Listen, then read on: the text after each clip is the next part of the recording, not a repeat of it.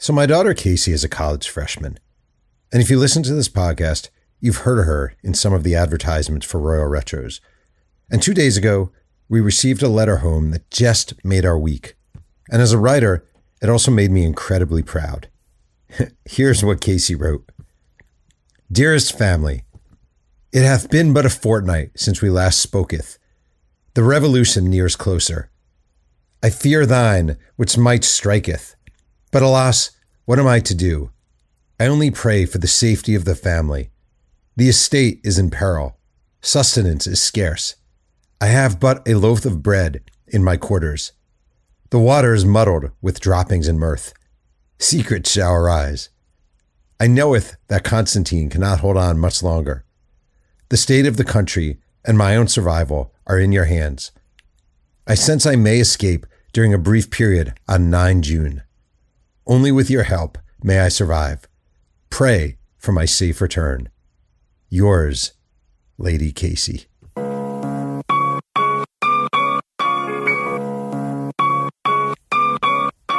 My name is Jeff Pearlman.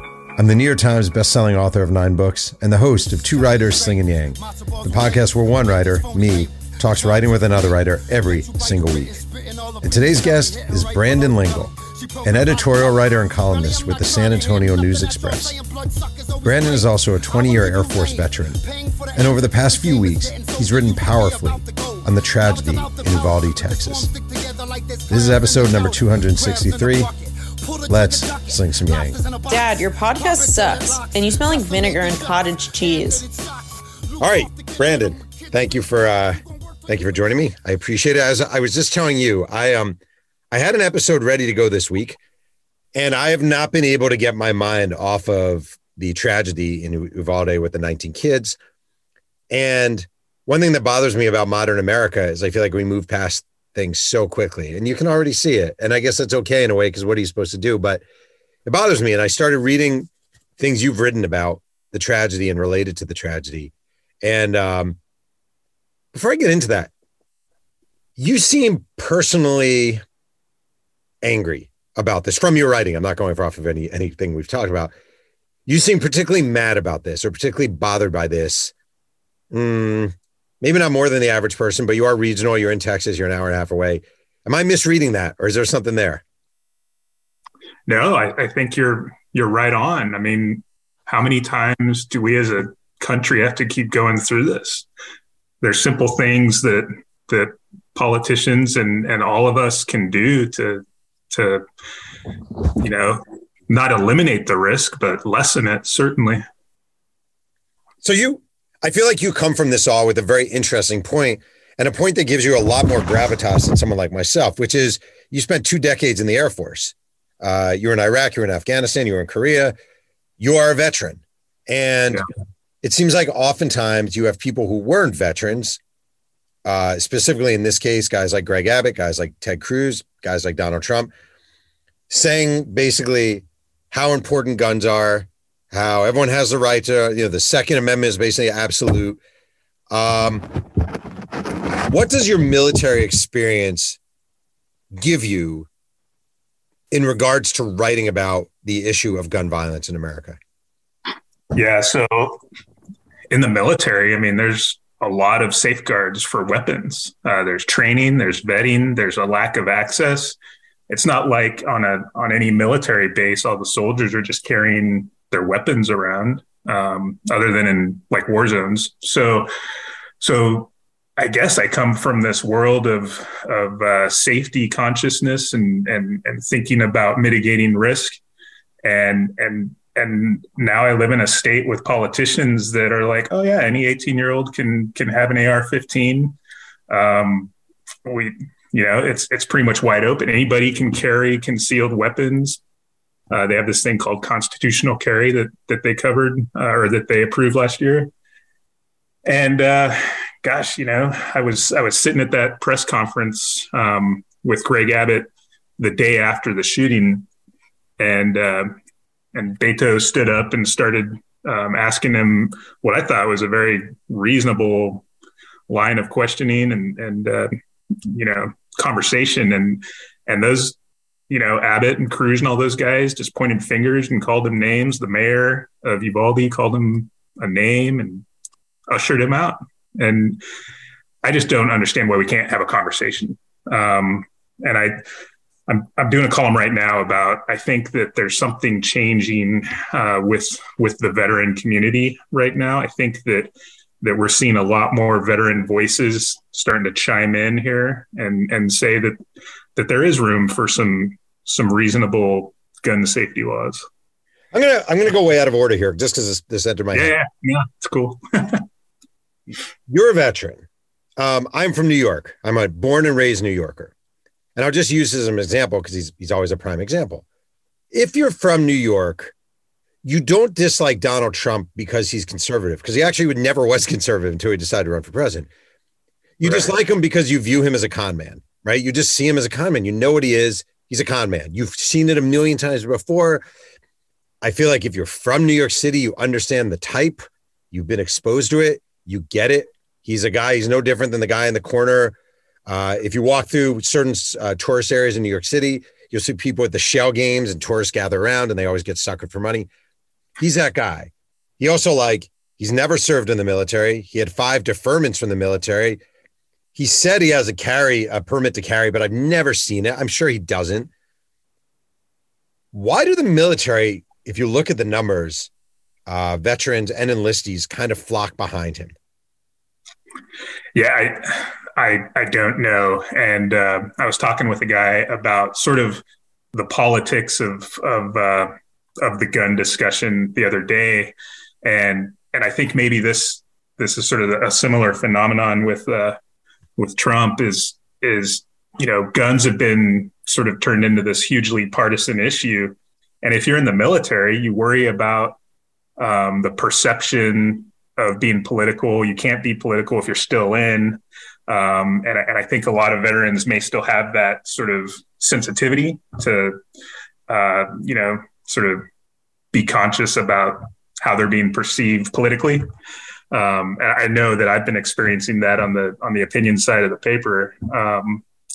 And so, yeah, I don't know. I would say that the veterans are not a monolith. And I think that there's a silent majority of veterans that are probably not thrilled with the way Trump talks and are interested in some sort of, conversation about gun laws. Do you think guys like Governor Abbott, guys like Senator Cruz truly believe what they're saying? Or do you think they're reading the pulse of the state you live in? Yeah. I mean, I think look at what time of year it is. I mean, the elections are going. I think that I'm not a politician, but from where I sit, it looks like, a political calculus.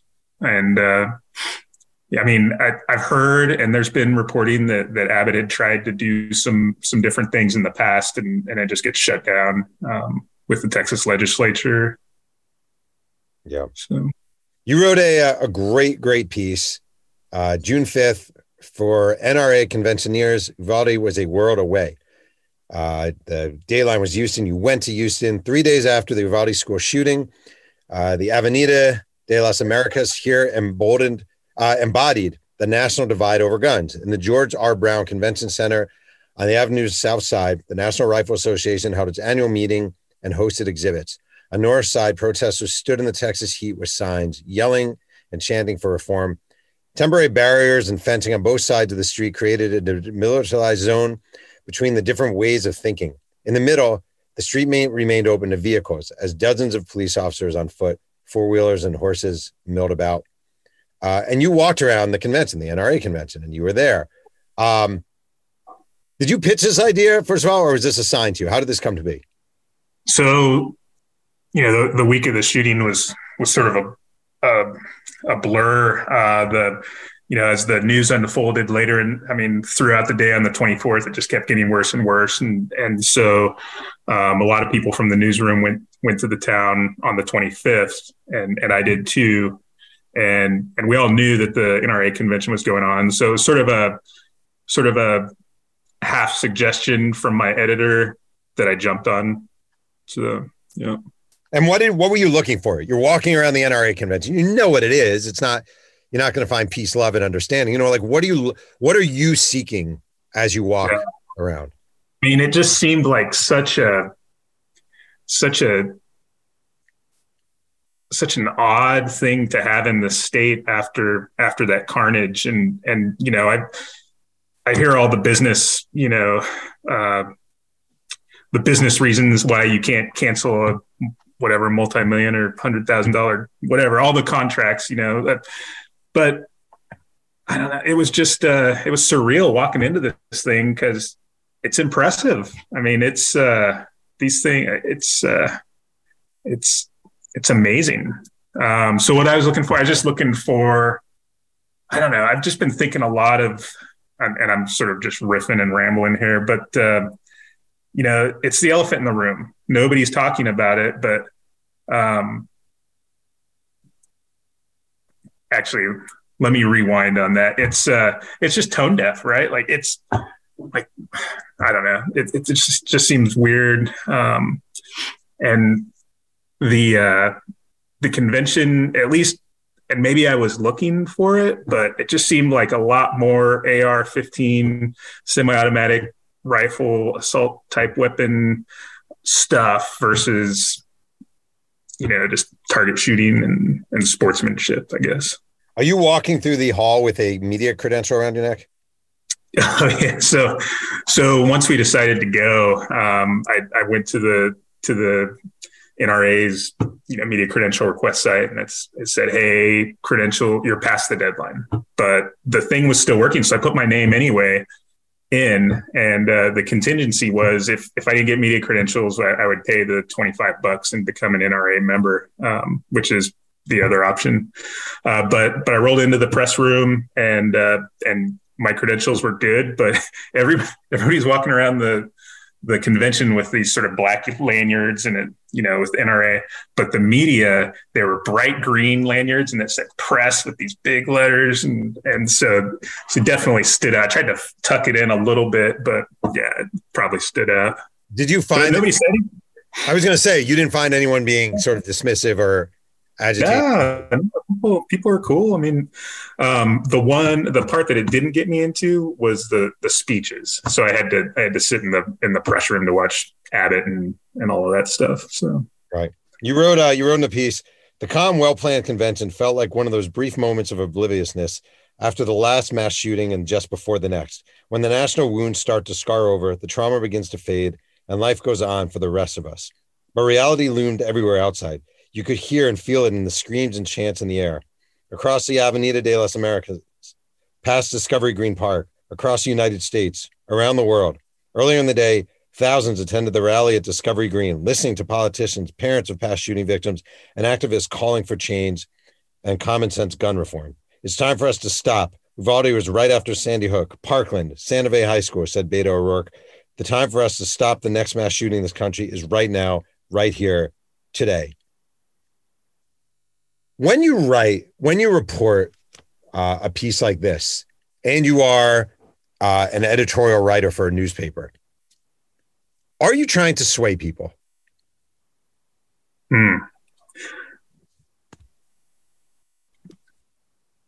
Yeah, that's a tough one. I guess on the opinion side, I don't know. I think I don't know. I don't know what to say to that. Well, when you're writing, are you thinking like, what are you, when you sit down, all right, you wrote a piece, want to carry weapons, do it like the military. This was an editorial you wrote. You wrote, one go-to argument some Second Amendment proponents cite against stronger gun safety laws is how our nation trusts 18-year-olds in the military to handle weapons of war. The thinking goes something like this. Since 18-year-olds can vote and serve in the military, they should also have the right to own an assault rifle too. Then you put, no mention of drinking, renting cars, or how the prefrontal cortex is still developing. We've heard this argument in the aftermath of the Uvalde massacres, in which an 18-year-old gunman purchased a pair of AR-15 rifles and massacred 19 children and 2 teachers. So let's talk about how the military handles weapons. This is actually really, really freaking good. Yes, the government does trust young people in the military with weapons, but that's not the whole story. Unlike in the civilian world, the military vets people, oversees training, and limits access to weapons. Before anyone in the military handles a weapon, they endure aptitude testing, a physical exam, mental screening, a background check, a fitness assessment, and a drug test. They've also tested that they don't have a misdemeanor or felony domestic violence conviction. On and on and on. Yeah. It's a really passionate, powerful, what the hell are we doing essay. But when you write it, I'm actually in your brain, literally when you're writing, are you thinking I'm trying to persuade, or are you just thinking I just really want to write a good essay? No, I mean, when you put it that way, it sounds like, we need to change. So I guess so. Yeah. I mean, it's insane to me that we have free reign on these things, but so many other dangerous tools and chemicals are legislated and limited and restricted, and there's warning signs. I mean, so yeah, I guess so with this probably. We have twin boys who are 18 now, and they were the same age as the kids at Sandy Hook. And I was in the Air Force then, and I remember when that happened, and we were in Virginia at the time. And I mean, I thought for sure things were going to change in our country after that one. And here we are. Yeah. Do you think for sure things will change after this one? Sadly, I don't think anytime soon. And who do we blame that on? Is it politicians? Is it us? I mean, so at the NRA convention, their exec, Wayne LaPierre, was saying we need to get back to a time where people take personal responsibility or something like that, where people take personal responsibility for their actions and basically, put all this on the gunmen. But I mean, gosh, I feel like we've sort of accepted, this carnage for the right to have whatever kind of weapon we want. And so, I mean, yeah, if we have to vote, we have to have an honest conversation about it. And I think that's the problem is, our politicians don't have an honest conversation about it right now. I actually don't even get it. I swear to God, I've had this talk over last week with my wife several times and friends different times. Like, you're Ted Cruz or you're Wayne LaPierre or whoever. You're a Democrat taking, who's kind of, in a conservative district. You see these things happen. So you just saw this happen. 19 people were killed. The guy was 18 years old. He bought the gun legally because of a law in Texas passed by Greg. He was able to buy this gun legally. He walked into a school. He shot people. I don't understand why people are so reluctant to change their minds on an issue, even slightly, or admit maybe I was wrong on this, or like, it doesn't make sense. It doesn't make sense that you would say we can't do anything about guns. Guns are off the table. That's 100% off the table. We can't do anything about that. Like, I don't even everything else, but we cannot touch that. Yeah. I mean, you cover this more than I do. Like, are these people just insincere? Or do they truly buy in? Like, I don't get it. I actually don't get it. It kind of hurts my head. It hurts my head too. And I don't get it either. And, one thing I've been looking at is, there are a lot of military veterans in Congress now, especially here in Texas. There's a lot. One of them I went to school with, and I really see, military people in Congress, they could be a bridge to something better here, but I see no appetite for it. And it's almost like they just double down on it's not the guns, it's everything else. Frustrating. And, so instead of taking care of the things that are, one of the root causes of this thing, we're talking about, I guess Dan Patrick just said that he wants to buy like bulletproof shields for classrooms. And, we're buying like this war equipment, bulletproof shields. We do all these drills. Some research says that like these active shooter drills traumatizes kids, and all the tourniquets and all that stuff. Like, man, it's sad that our kids have to think about that stuff. I mean, it's literally as if someone is walking around with a hose everywhere and he's spraying everyone with water. Well, what's the solution to this? You know what? We need more umbrellas. We need more. No, we need more raincoats. We need more raincoats. That will stop this guy from spraying everyone with a hose. We need more rain. Wait, there's a way we can all be in a building and we won't let the water in the building. That will stop the guy from spraying. I mean, it's so batshit crazy. It's almost comical if it were not people dying. Right. Yep. Yeah. And I don't know what the way ahead is. I was talking to a guy the other day, and a retired Army colonel who had been a battalion commander and, Iraq and Afghanistan and all that. And he said when he took command, he was losing more men or more people to suicide than combat. And so they were looking at, sort of the statistics and the things that were at play. And a lot of them, it's just super easy access to guns, loaded guns sitting on your dresser versus unloaded gun locked up in a safe. I mean, even that little bit of time, and I'm not an expert on that, but just hearing that anecdotally got me to thinking. And so, yeah, I don't know. No more hoses.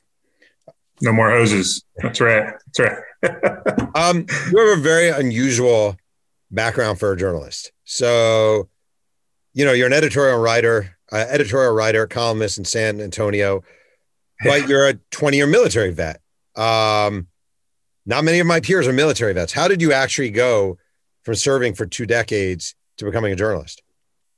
Yeah, so I was interested in journalism as a kid, at writing and photography as a kid, and freelanced for some paper. I grew up in Southern California, freelanced for some papers before there, freelanced for some papers when, through high school and whatnot. And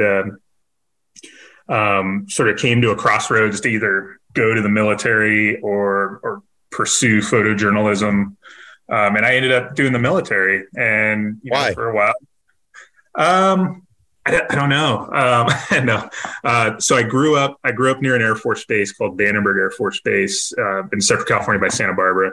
That was really influential. Sort of being around that when I was a kid. A friend of the family graduated from the Air Force Academy, and we went to her graduation, and it was in 1991, right after the Gulf War. And, it was just sort of this, very, very impressive experience for me as like an 8th grader or whatever. And so it just sort of became this goal that I was interested in and working toward. And so, for a while, I thought I was going to be a pilot, didn't get through pilot school. I went there to be a pilot, didn't get through pilot school, and sort of changed trajectory.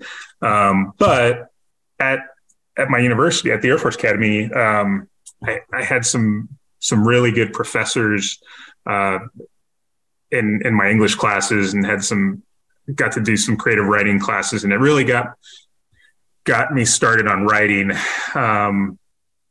And ended up in public relations, military public relations after flying. And so I got into that because I was like, oh, I'll be able to do some creative stuff, maybe write and do different things. And as it turns out, PR writing is not not maybe the most fun. And got the opportunity to go back to the Air Force Academy to teach in the English department, and they paid for me to go get a master's in English, and did that. And then it was this sort of just a really cool community of creative people in the middle of the military. And we were pushing each other to publish. And, as military people, it's not like I can comment on policy or politics or any of that stuff. So we ended up, my buddies writing fiction and short stories and couple novels. And I was doing all these weird essays, these weird personal essays, and it just sort of kept the creative juices going, and started talking with people in journalism when I was coming up on retirement. And a guy that I retired in 2020. Okay. Yeah, a guy I had embedded in Afghanistan, Ben Brody, he's a photographer, recommended Report for America. It's a nonprofit newsroom that puts journalists in local newsrooms across America, and applied for that and got selected. And I'd already been talking with the Express News folks, and so it all worked out. And I started on the business desk at the Express News for my first year there. Did you know what you were doing? No. I'm sure my first editor probably got tired of calls and questions and whatnot, but I just sort of went with it, and it was a good time. So it's what was fun. the adjustment? I mean, I always find it interesting when people enter sort of this world relatively late. You know, most of us, our first newspaper job is 22 years old, you know, at least, you know, in our age group. What was the learning curve like for that? Yeah, it was both a steep learning curve and completely freeing at the same time. So, you know, I've just sort of shed the sort of brittleness of the military, I think, and you know, just this, you know, being super conscious of you know, who might think what about you, and you know, all the BS meetings and nonsense for years and years, and that's a lot of stress, and the military lifestyle, you know, you just sort of you deal with the stress, and so being out of the military has been just sort of amazing, and figuring out what I actually like and don't like, and care about and don't care about, and so on the with the paper, I mean, it's been amazing. The editors have just sort of given me my beats and let me go where they've taken me. So wait, does the regimentation of the military, like I remember, I'm one of my best friends. We went to high school together, and he went to the Naval Academy. Oh, wow. Okay. And when we said our goodbyes after high school, he walked just like me, kind of slouched over. And when I saw him after he graduated, he was perfectly straight, made his bed beautifully, and he was just this machine, you know. And the regimentation, I mean, we talked about the regimentation.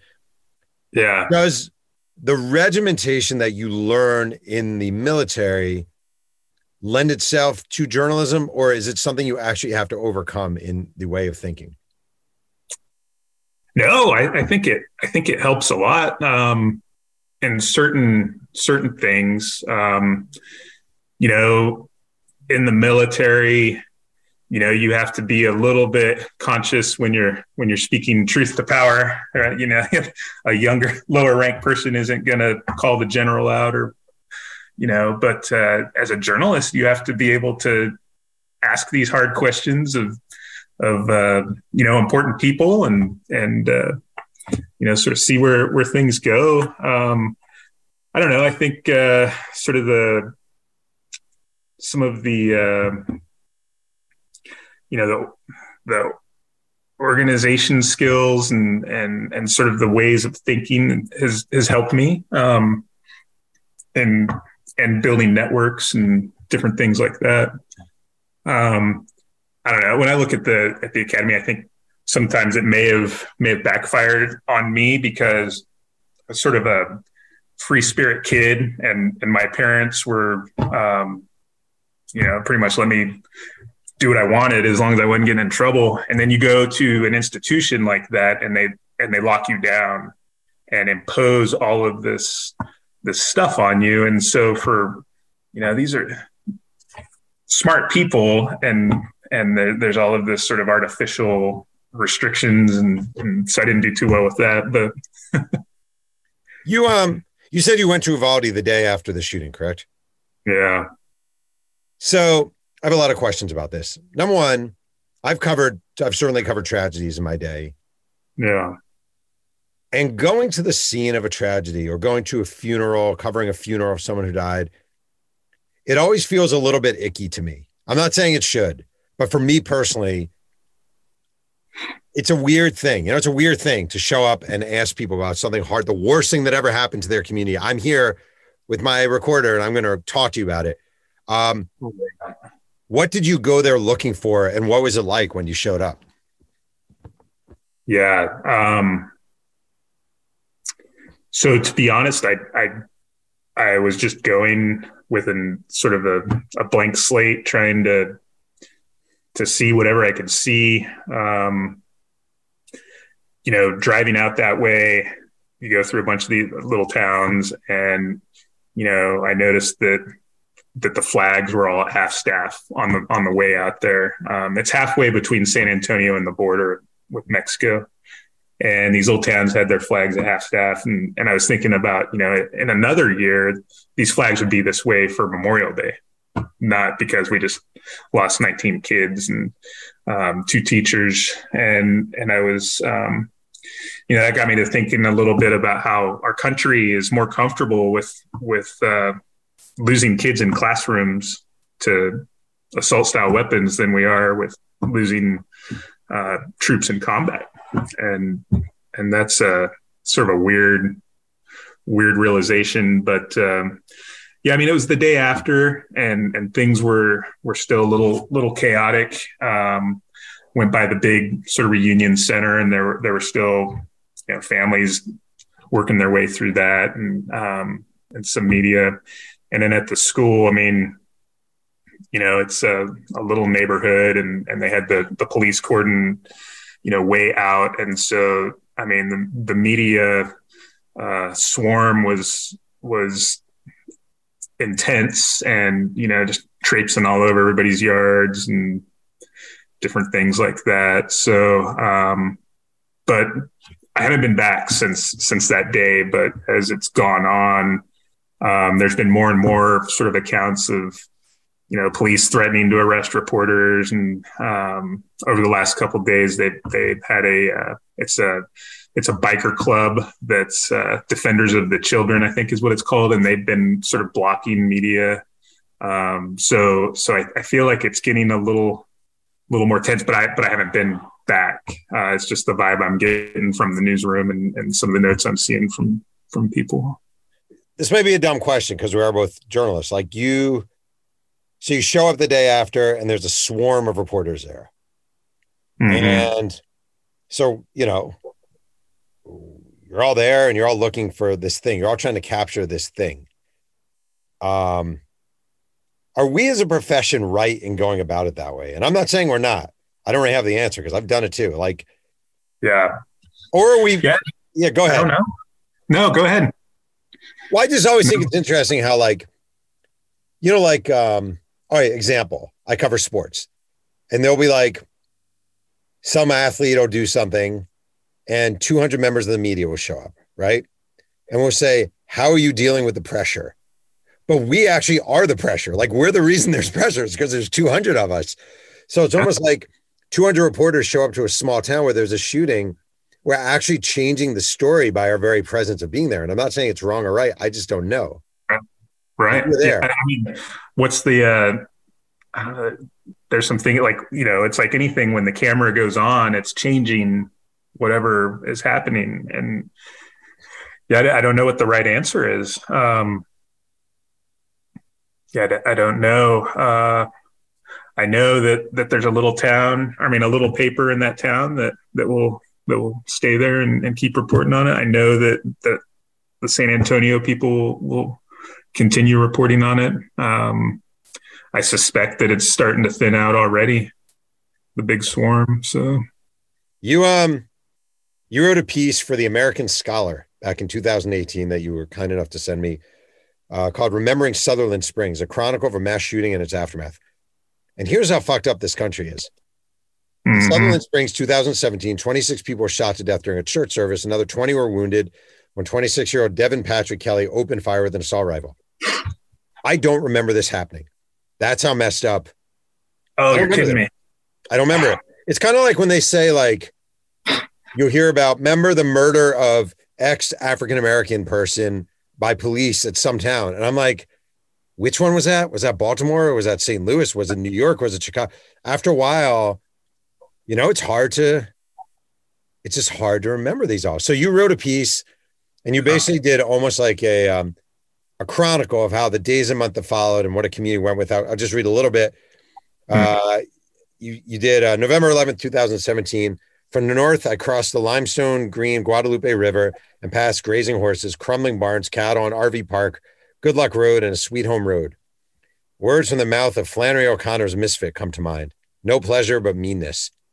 That's pretty good. 10 miles from the church at the corner of 539 and Sandy Elm, there's still evidence that the shooter died here. Orange spray paint highlights where his car's tires left the pavement. Pink marker flags show the vehicle's path and resting spot in a field dotted with hay bales. But the barbed wire fence has already been repaired.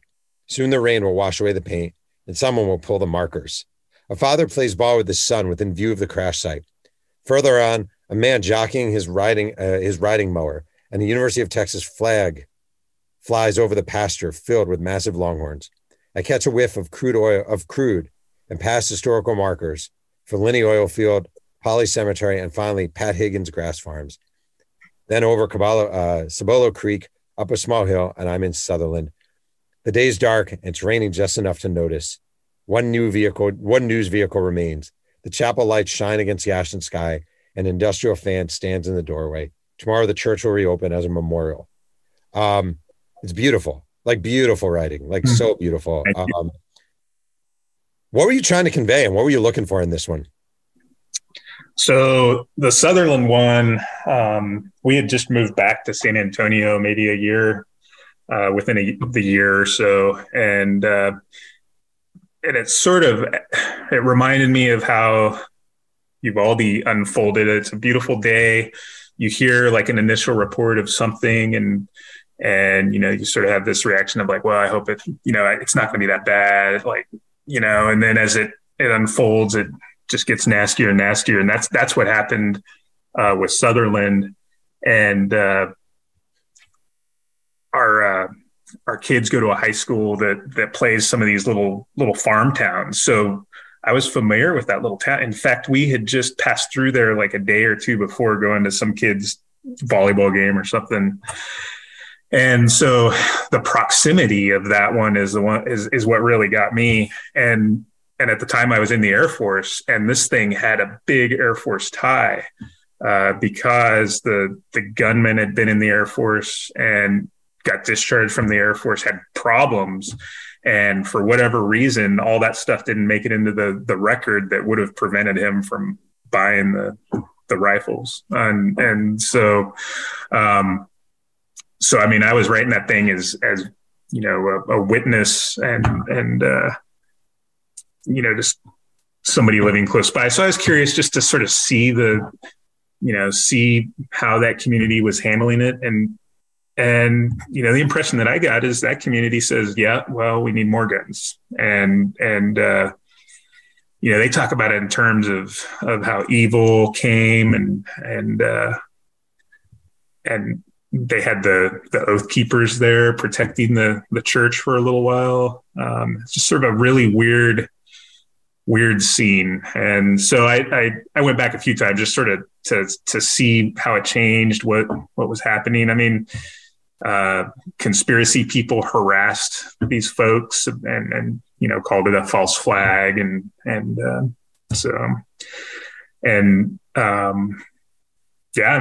and it seems like, that was a long time ago. I've never asked a veteran this, but I'm going to ask you. I've struggled for the past 4 or 5. Like, I used to love July 4th. It was one of my favorite holidays.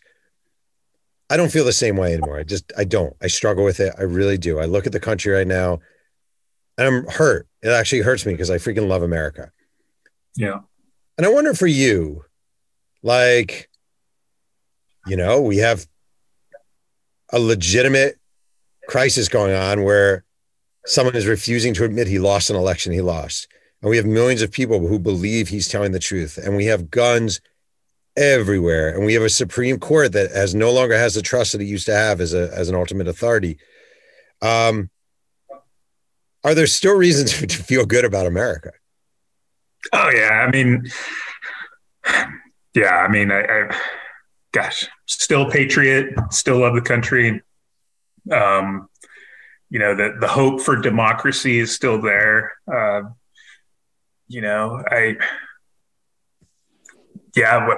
we just need to, I feel like we need to, it's the fringes of both sides of the conversation are what's holding us all back. It's the people in the middle need to be able to just have a conversation and look forward.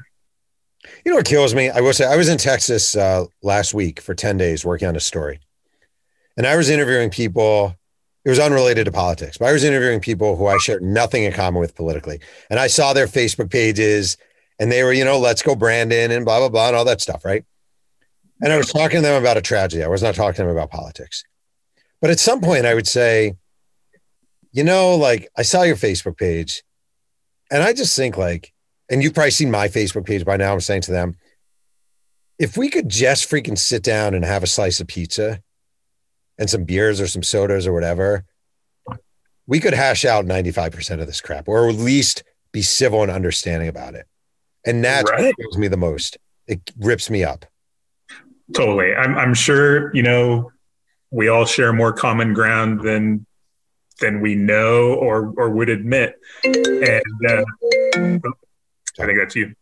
No, you're good. And so when I think of politicians that are, they're always bashing the media and they only talk to, the media outlet that represents their political viewpoint. And it's just, I don't know.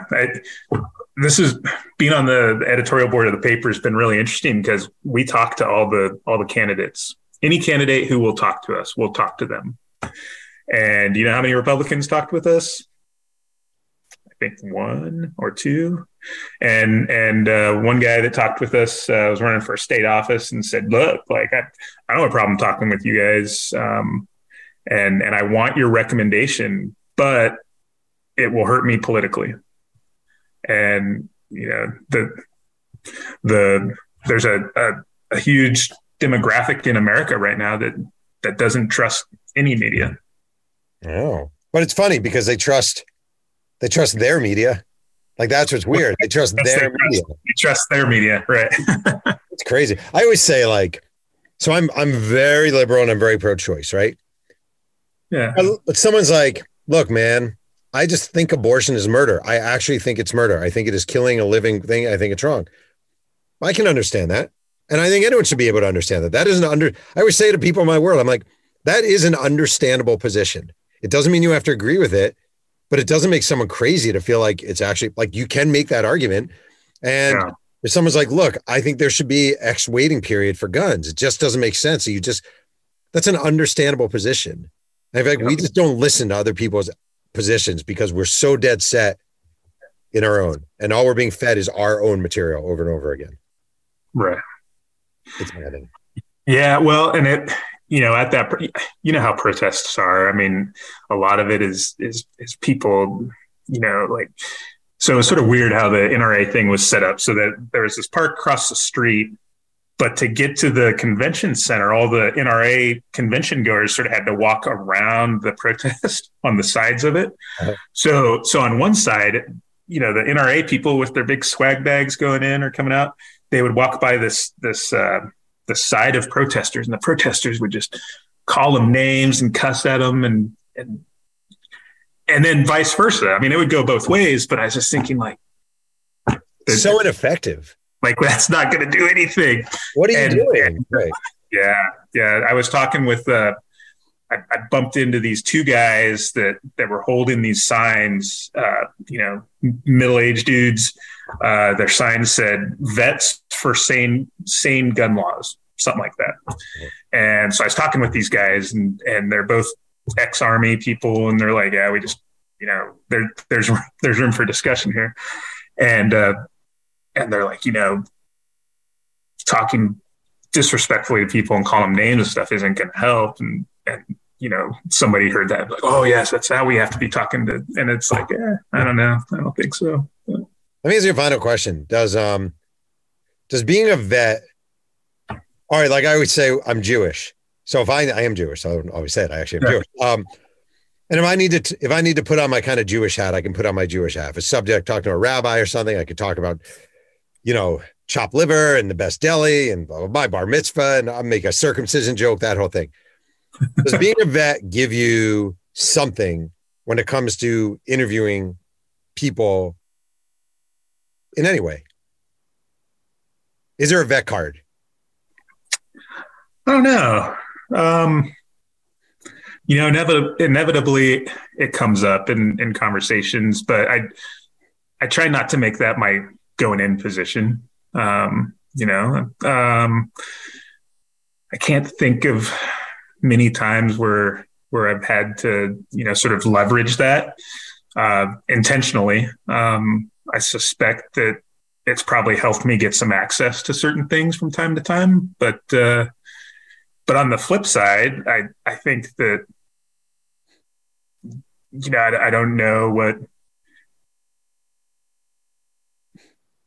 certain institutions, I don't know what DOD thinks of me. I don't even know if I have to get into all this on the, maybe just cut that part. Right. Right. I understand that. But you know what I mean? Like, I don't know, like my peers, like, do my peer, like the guys that I served with, do they think that, oh, I can't talk to Brandon now because he's a reporter? Oh, first of all, that just comes being a journalist, period. I still get people saying, friends will be like, you're not going to write this, right? No. Right. Nobody wants to read about your aunt's hysterectomy. Don't worry. It's all good. Right. That's right. Well, listen, I appreciate you doing this. I think your writing is superb. I think you've really covered this well. For someone living, 1,500 miles away, it's been sort of eye-opening and enriching. So thank you, last minute, for appearing on my mediocre podcast. I appreciate it. Oh, no, this is so cool. Thanks for the invite. I want to thank today's guest, Brandon Lingle, for joining me on Two Writers Slinging Yang. You can follow Brandon on Twitter at Brandon Lingle and read his work in the San Antonio News Express. If you have a chance and enjoy Two Writers Slinging Yang, please go to the vehicle of your choice and leave a nice review. I make no money for doing this podcast, and I rely on word of mouth. Music is by the great MC White Owl. Thanks again for joining me, and remember, keep writing.